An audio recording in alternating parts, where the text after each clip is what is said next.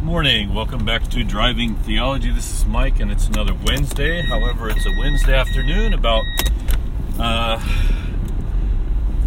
12 after 1 p.m. I'm just heading to work because I didn't have the morning part of my classes. I just have the afternoon part today, so I'm on my way there now. But tragedy has struck this week. The principal of the kindergarten that I've been working at for 10 years or more, I found out just passed away this week, a couple of days ago, and she has been very kind to me over the years, and she's been gone for many months now because of illness. She was around 80 years old, and she's not just the principal, she's also really an owner. Her family owns the kindergarten. It's a family business, and so several members of her family, including her son, work in the kindergarten, and so it's going to be a very, very sad day today at the kindergarten, remembering her. Oyama Sensei was her name, and yeah, she's a lady that even had talked to me a little bit about God in the past, and who had mentioned that she had studied the gospel somewhat. I don't know that it ever took necessarily, but yeah, I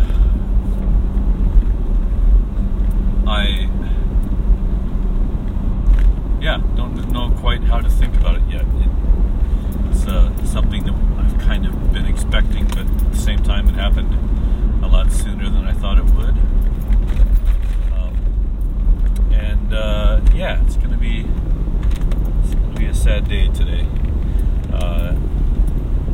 One reason of which is that I teach three of her grandchildren actually in my class. Of course, I work with her son, but her sister also, who's one of the administrators of the kindergarten and owner as well. She's there from time to time, so I don't expect the family to be there today. They're probably going to be out doing different funeral arrangements and customs in conjunction with Japanese culture, and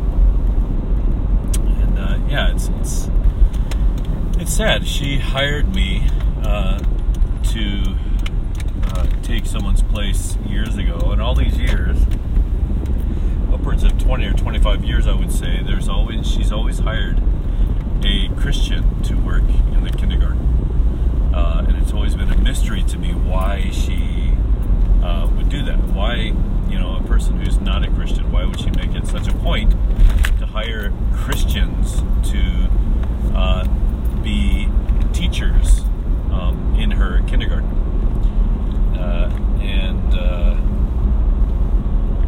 Yeah, so I'm to think of it. There's probably several people I need to call or send a message to and let them know what's happened, who worked there before me.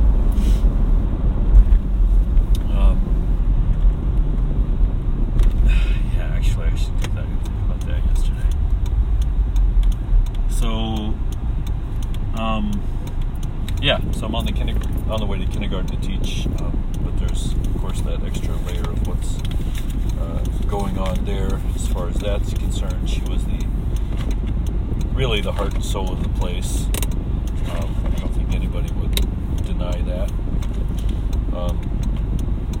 She was a neat lady, stern when she needed to be, but kind as well.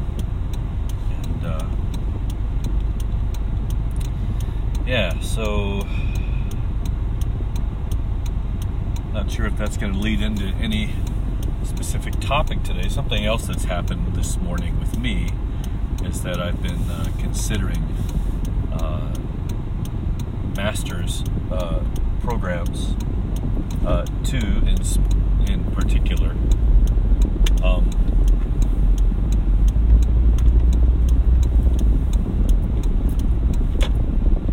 One is finishing up the master's that I started so many years ago. Some 23 years ago, I guess I walked away from graduate school. And all I lack is a thesis. Now, I'm sure a lot of people would be surprised about that or whatever, but it really hasn't played into anything with me. It hasn't, as far as I know, hasn't stopped me from doing anything that I wanted to do in the beginning, and it would be nice to finish. So even though it hasn't really hindered me up till now, as far as I know, it would be a good thing to have under my belt and just to have completed. So I'm looking into getting permission to resume work on my thesis, and really I want to completely rework it. I'm just not the same guy I was 23 years ago. I look at things a lot differently. So I think I'm going to employ some help from some of my writer friends on how to organize and start working on this book. Maybe even have a class with a friend of mine once a week if he will say yes. I hope he does. And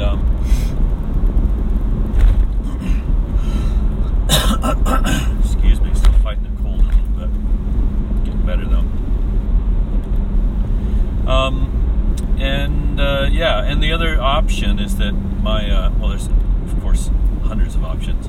One other option, and now I've been asked about the possibility twice now, is that my alma mater for my undergrad, Oklahoma Christian University, is now offering online graduate level Bible courses, and they have, I think, 4 different master's programs that I could look into, from a Master's of Divinity, I think a Master of Ministry, and Master of Theology, and whatnot. I'm actually considering the Master of Theology as a possibility. It's about a 2-year degree. You take one course every 8 weeks. And yeah, I'm actually considered. I think it'd be a lot of fun, or at least, start it, try it out, start it, see how it goes, and worst case, learn something. That's something I'm considering. And other possibilities, of course, would be other master's programs that exist out there that other institutions offer, and I'm sure there might be some better ones out there if I were to look into it. But I'm not against the idea of this one, but I'd really rather complete my first master's degree first, and then begin work on something else if I want to do that. My master's is a Master of Music in Opera Performance, and everything's completed, from all of the coursework to the recital. The only thing that never got completed was my thesis, and it's really just a half thesis, because half of the thesis is considered to be your recital, and then the other half is the paper, and so it's really just a 40-page kind of a half thesis. And I think I have some good ideas on how to stick with part of the same theme that I originally looked into, but perhaps add another layer of what I'm now interested in, and just see how it pans out. And if I don't hear back from the college, which I sent the dean of the College of Music, I sent him an email. He was there when I was there as well.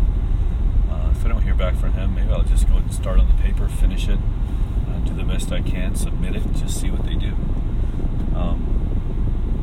So yeah, that's something that I'm looking into.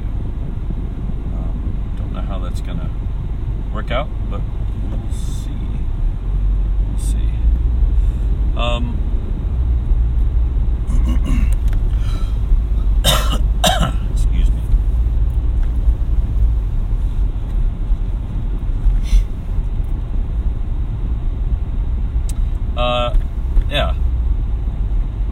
problem with looking into a master's degree in theology is that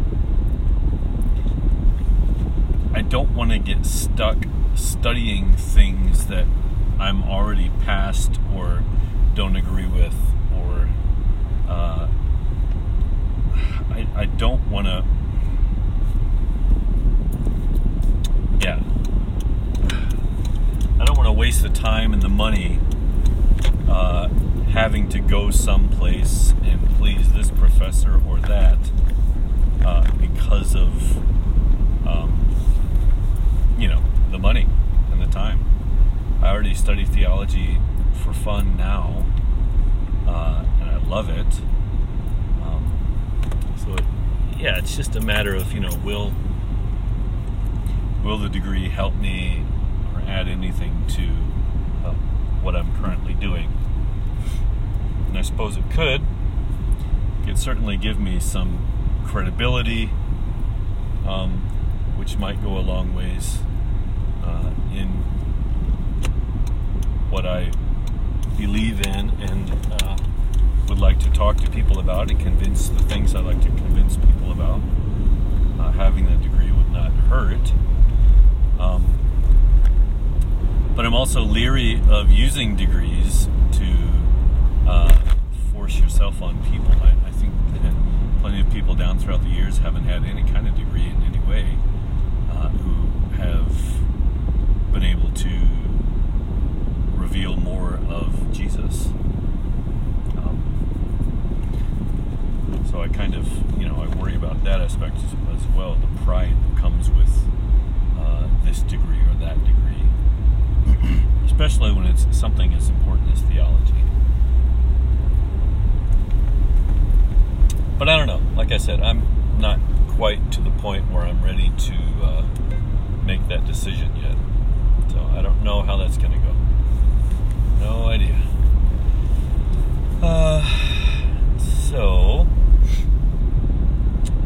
Yeah. So, death and trying to resurrect a master's degree and possibly new life and a new master's degree. That's kind of been how my morning's been going.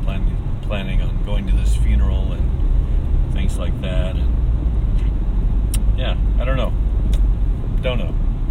If I did want to write a book at some point, I suppose the degrees would again help in the credibility of the books. But here again, I think that's that gives you a false sense of security or entitlement, just because you have a degree or a title that comes from your degree, that means anything specifically. It doesn't necessarily mean much. I'm trying to get my white noise level down here. So yeah. But theologically, what's been going on this week is not a lot of theology. It's actually probably a lot more politics with, I suppose, what's going to be called Helsinki Gate at some point, and what went on with Trump and Putin in Helsinki during the so-called summit or meeting or whatever you want to call it.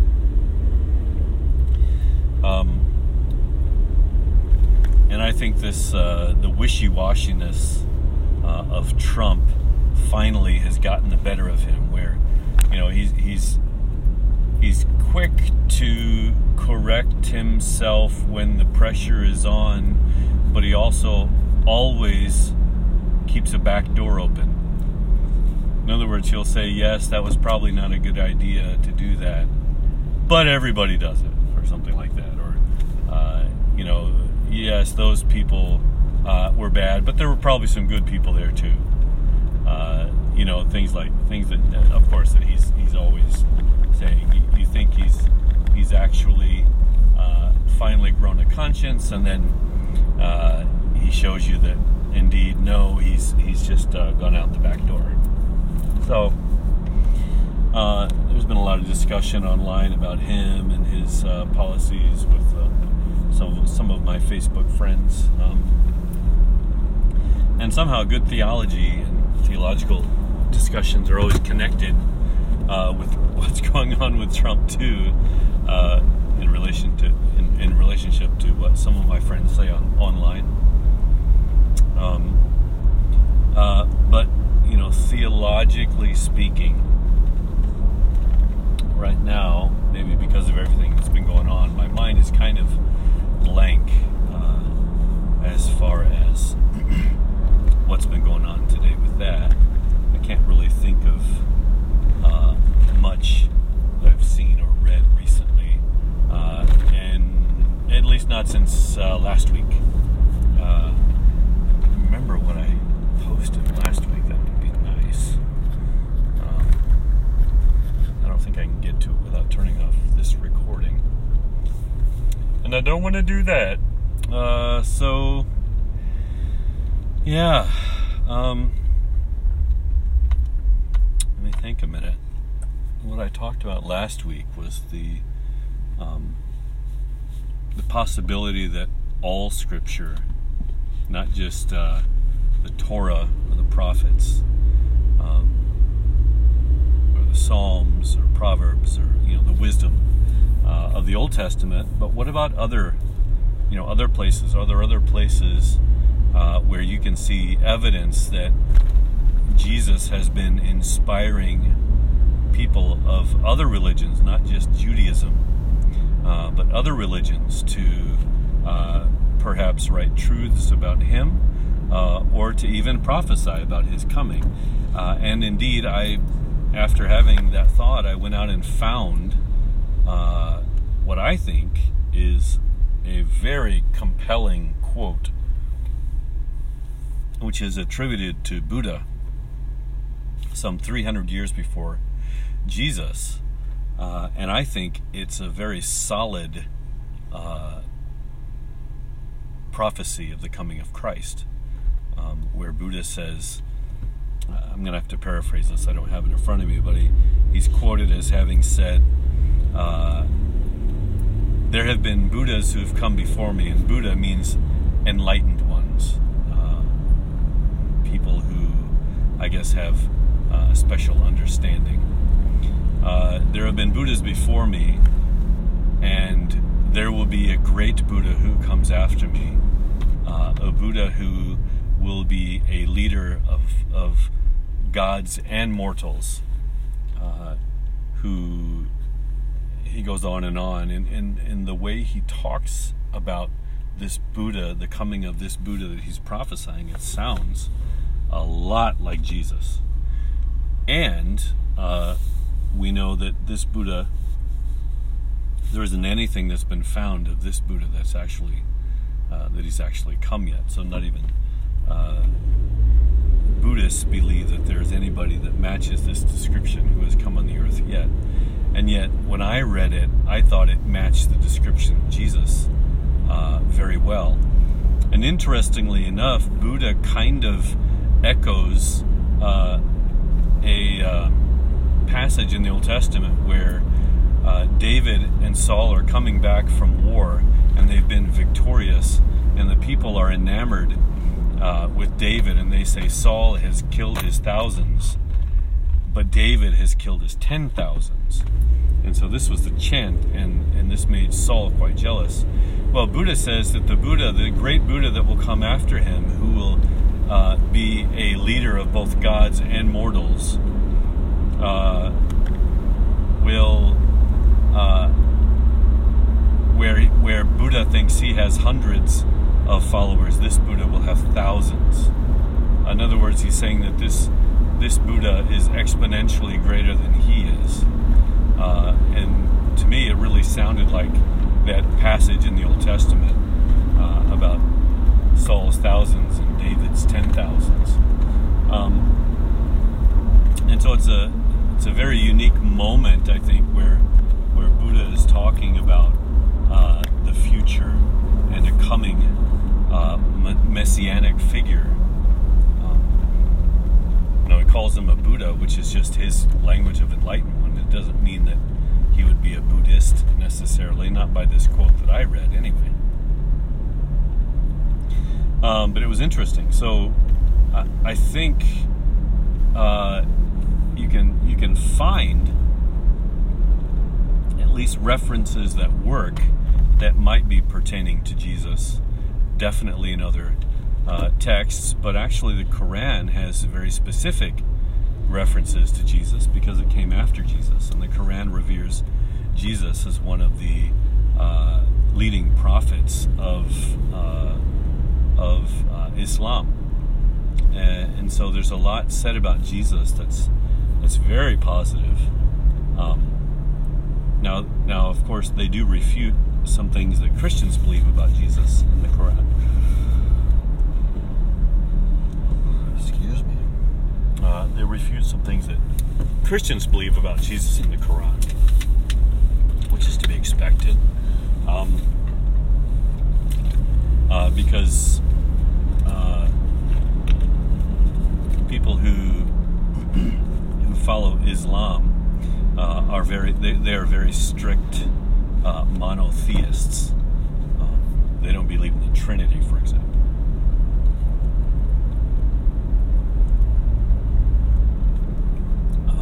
They think that the idea of the Trinity, where there's a Father, Son, the Holy Spirit, three equal, separate parts, but one. In another way, they don't take their monotheism as some kind of figure of speech. They're very generally, I think they're very specific about the fact that God is one and only one, and so that God could have a son is just not a possibility in their theology. Nonetheless, they revere Jesus to such a high extent that there's more written about Jesus in the Quran than there is about Muhammad, which is quite interesting.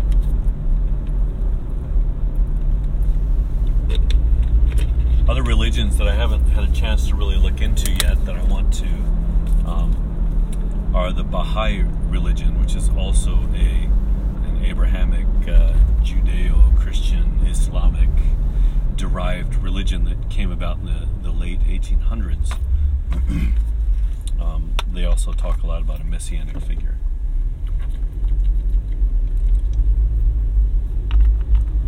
And so my question is, how much of what's written, even though on the surface we could say it's false and it goes against Jesus, but still yet is there a divine aspect of these texts where we can find evidence that Jesus was doing what he could to influence these people, at least a bit, toward knowing him better.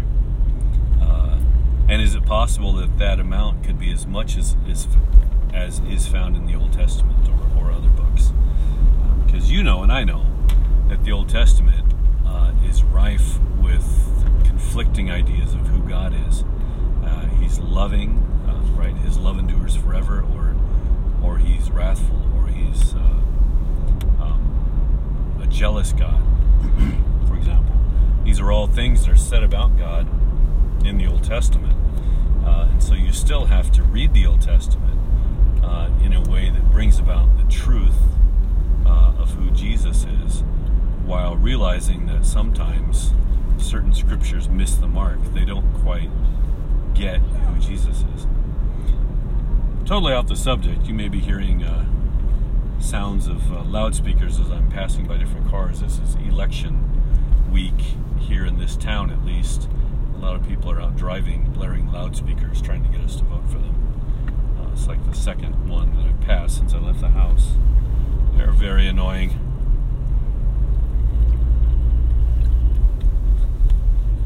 So,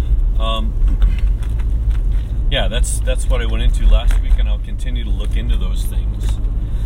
But back to the idea of the thesis for my master's degree, I was thinking maybe trying to discover, while studying the opera Don Giovanni by Mozart, ideas of the theology that exists in there, the theology of perhaps the characters or the librettist or even Mozart, right? What did he feel? What was his eschatology, for example? What was his soteriology? In other words, how did he think he could be saved? And what did he think would happen to him at the end of times? And how is that revealed in the play of Don Giovanni? And maybe even compare it to other Don Giovannis, or Don Juans as they're called, that have been written about in other genres, for example, where we have poetry by who is it? Who wrote Don Juan? Have it, Sir somebody. I can't remember right now. I'm drawing a blank. There's an entire huge epic poem about Don Juan. There are other operas, there are movies, there are the original books. For example, I have the original play, or at least the earliest written play by Tirso de Molina, a Spanish playwright from, I want to say, the Renaissance, or maybe the early Baroque period. But search the opera, the libretto, both the words and the music, for hints as to the theology that the creators believed. And maybe sometimes it might even kind of conflict. Maybe Mozart thought this, but the librettist thought something else.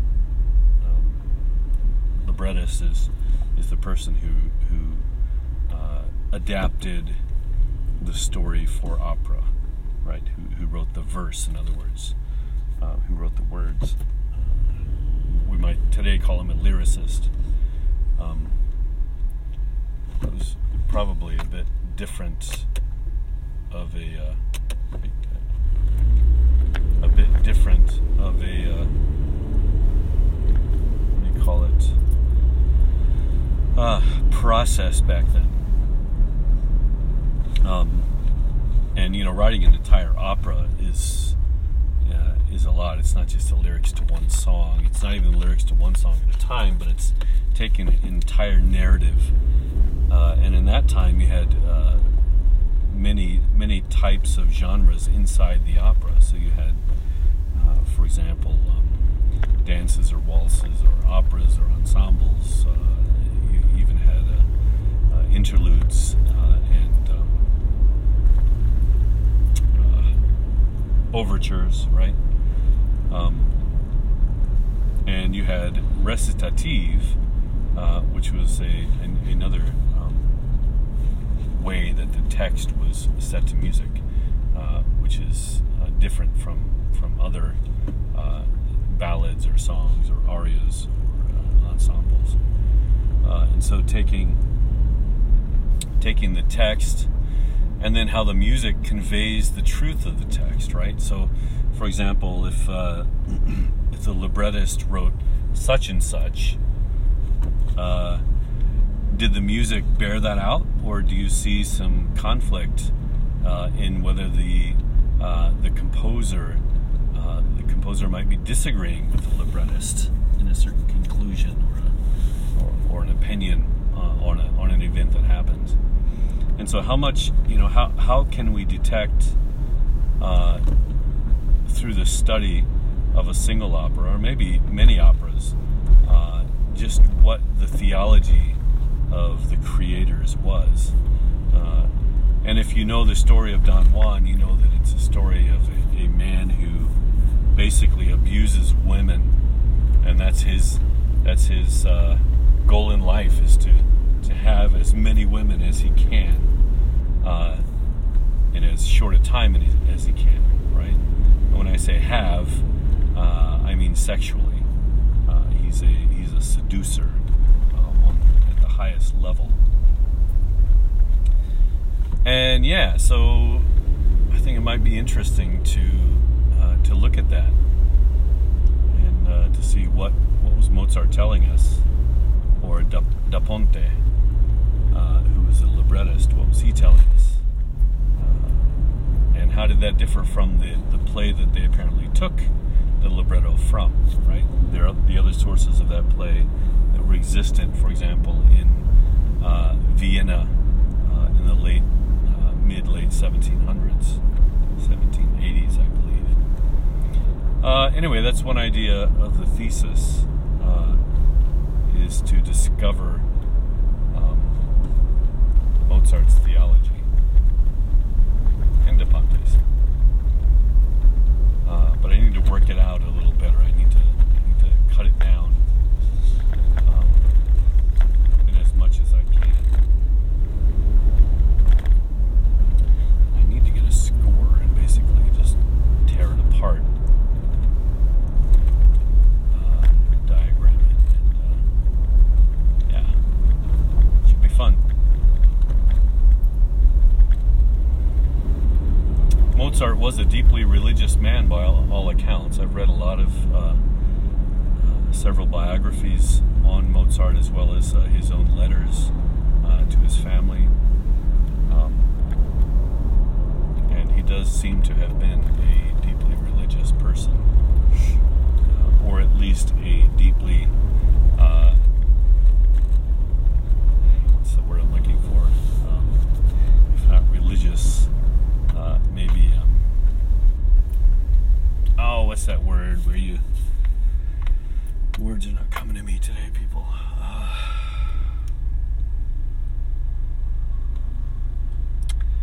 It's not sacrilegious, it's superstitious, yeah.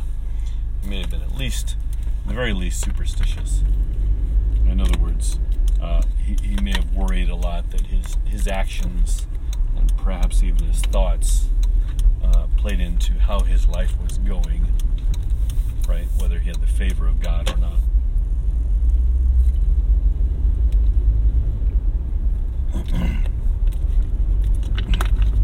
So, anyway, excuse me.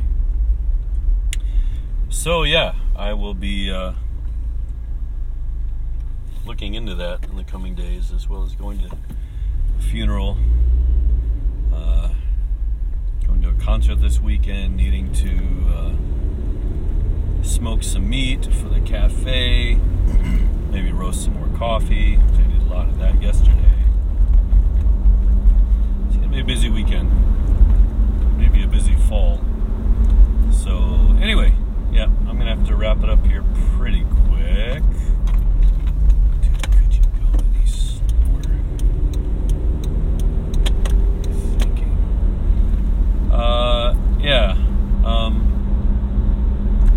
Sorry, this has not been very enlightening today. But I would like to do a better job next week. I'm not sure if I'll post this or not. Just kind of brainstorming through things.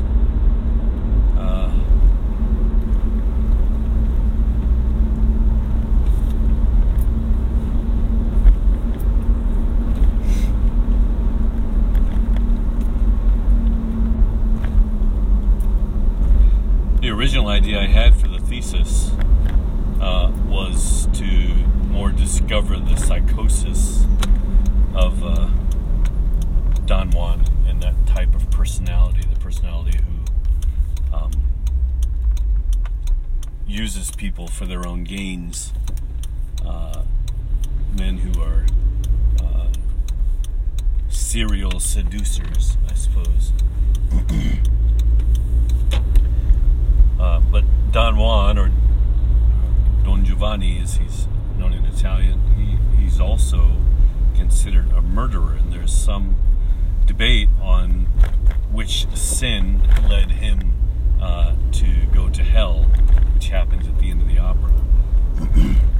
Was it his seduction of women, or was it the fact that he had killed? Was murder considered worse? And by the way, when I say serial seducer, we're talking about, in the realm of thousands of women. The opera quotes as this man having seduced over the years. We're not talking about, we're talking about on the tune of 1 a day, 5 a week at least, something like this. That's all he did.